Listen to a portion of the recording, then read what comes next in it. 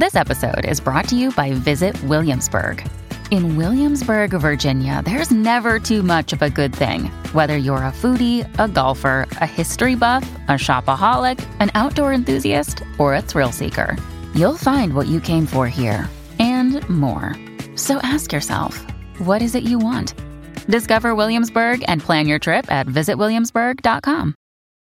When you need mealtime inspiration, it's worth shopping Kroger, where you'll find over 30,000 mouth-watering choices that excite your inner foodie. And no matter what tasty choice you make, you'll enjoy our everyday low prices, plus extra ways to save, like digital coupons worth over $600 each week. You can also save up to $1 off per gallon at the pump with fuel points. More savings and more inspiring flavors make shopping Kroger worth it every time. Kroger, fresh for everyone. Fuel restrictions apply.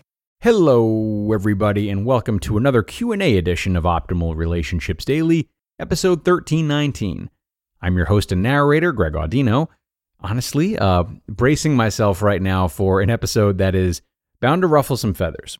I really want to preface this by reminding everyone that in order to help others with their questions that they send into this show, it's not in anyone's best interest for me to impose my ideas upon those who send questions in, or ideas that are shared by many people, okay? In order to help people arrive at decisions that are best for them, it's really important that I give them space to understand how their lifestyles and their behaviors match up with their feelings, their beliefs, their interpretations of themselves and the world around them. Outside of light suggestions and experimental questions, I really have no interest in telling people what to do and foolishly trying to solve these very intimate questions they send in one fell swoop. It doesn't work. So keep in mind that this question is about the asker. It's not about you, your feelings. It's not about me and my feelings. It's not up to us to play God today. Okay? I'm sure you're plenty frightened by now about what's to come. Sorry about that. It's under control. Let's finally get into this episode and start optimizing your life. Greg, I'm 62 and have been seeing a married man, 59, for 5 years. He feels like a soulmate and is the love of my life, but I don't want to marry him or live with him. I don't want him to leave his wife or get caught and break her heart.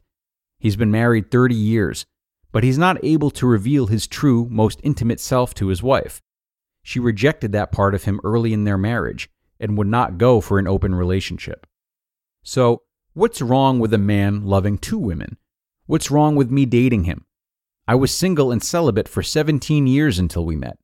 At age 60, I tried for 2 years to replace him with a single guy, but no luck. My married man is good to me. He's not a bad person for cheating. Good people might cheat. Bad people might not cheat. It is not the ultimate judgment. Asker, I'm truly thankful to you for sending this in. I'm thankful for the divide it will likely cause, and the fact that divide will probably get people thinking and really in touch with their values. I'm thankful to have the privilege of being trusted with this question, because I am sure that it not only weighs a lot on you, but also that you probably don't have many people to turn to or people in your camp right now. My imagination takes me to a very lonely place when I imagine being in your shoes right now, and whether or not that interpretation of mine is close to how you're actually feeling, I'm just glad to have your trust on this one. So, I feel pretty clear about my answer to this, but before I get to that, I feel compelled to say that I kind of find myself wondering what the most agonizing part of this might be. Like if you believe in good and bad and right and wrong, maybe the worst part is having few, if any, people on your side, or that you even feel safe to go to, like I already mentioned. If you don't really believe in good and bad and right and wrong so much, and if you like the gray area more, maybe it's wishing that you did have some type of compass to guide you when it comes to making decisions, like the one that you have in front of you right now. Anyway, that's what's sitting with me right now. And I think a big part of the reason that it's sitting with me is because I am wondering about your belief systems. And I'm wondering about your belief systems because they are really the only belief systems that matter right now. I assume some people are expecting me to be some type of governing body right now and like strike my moral code or the commonly held anti-cheating moral code down upon you, but I'm going to spare everyone of the unnecessary drama and not put myself on some type of pedestal that I don't belong on anyway. When I scrape away all the rules people have, all the rules I have, my own ego, the excitement of somehow like being the judge over a situation as consequential as this one, I really believe that it doesn't matter what I believe about cheating, what I believe about love, or what I believe about having our individual needs met. It also doesn't matter what any fellow listeners think. It doesn't matter what society says or what ancient philosophers say. All of our ideas only play a small part in influencing your idea. And you've written this question in such a way that tells me that you already have your mind made up, or at least you want to. I don't enjoy throwing around right and wrong too much. I don't think it's my business. The answer to whether or not your choice to keep seeing this man is acceptable has everything to do with you. I'm not living your life, nor is anyone else. You know the nuances, and you have to take them into consideration when living with this choice. If there's anything that I can guide you on, it would be giving you questions to make sure that your values are aligned with your behavior. So, what do you care about most? What are the risks of seeing this man? What are the rewards? How do these risks and rewards affect others? How much do you care about every person who's affected by this and the way in which they're affected if you do get caught or if you don't get caught? Maybe you have the stomach to sit with these questions, or maybe avoiding them feels easier. But if you do give them their due diligence and you find that the pleasures outweigh the pains today, tomorrow, next year, and on your deathbed, then keep on going. If you find that the pains outweigh the pleasures today, tomorrow, next year, and on your deathbed, then it's best to stop. It's like anything else. And when I say today, tomorrow, next year, and on your deathbed, what I'm encouraging you to do is to consider how this makes you feel, not just right now, but also in the grand scheme of your life, your character, and again, your overall value system. But yeah, honestly, even that's my own projection, because when I'm making a choice, I really like to consider how I'll feel about it when I'm on my deathbed and reflecting on my life. I think it's useful. It's a little extra, but I think it's useful. And I'm really just trying to resist the temptation to throw my own values at this. So for me, it feels like a good balanced approach. But if you are someone who is solely focused on how you feel about things today and in the moment, and that's how you like it, and then that's also part of your value system, which again, only you have to answer to. Sorry, I worry I'm getting a little bit lost in the gray area of all this. This one's throwing me for a loop. Anyway, though, one final thought.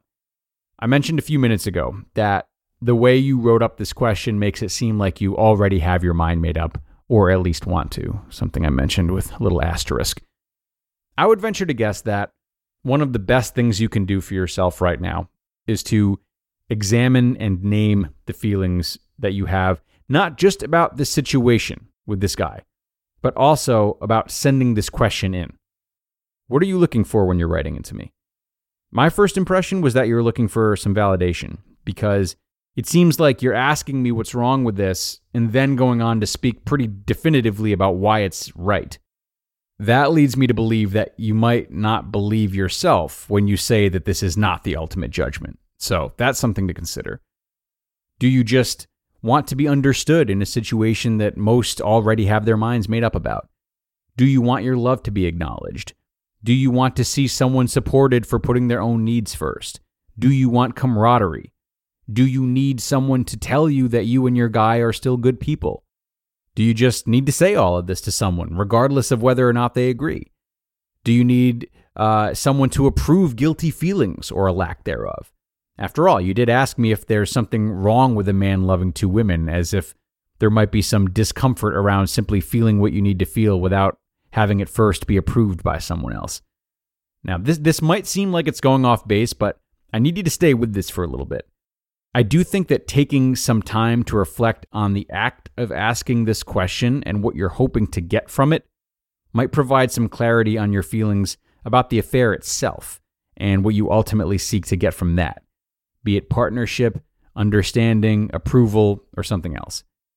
At the end of the day, the better you can pinpoint what you want to get from the affair and hone that self-understanding, the better of a position you'll be in to determine whether or not the affair is a healthy way of having that need met, or if there's another means of doing so that you feel aligns more with your values. Okay, Asker, I hope this helped. I hope you and your fellow listeners can appreciate the approach I tried to take today, because I'd be lying if I said it doesn't mean a lot to me to feel as though you guys believe in me and trust the way that I handled the Q&As. I know this episode must have been difficult for those who have been on the wrong side of this type of situation, and of course I have utmost respect and compassion for that. But again, we are not experiencing life through the lens of the person asking this question. Okay, I think I've pleaded my case enough. For those who still want anything to do with this show after today, please feel free to send your question in to advice@oldpodcast.com, advice@oldpodcast.com. You know all of your questions are welcome. Please don't be shy to reach out. It's time to wrap up, but enjoy the rest of your Saturday, everybody, and I will see you again tomorrow where your optimal life awaits.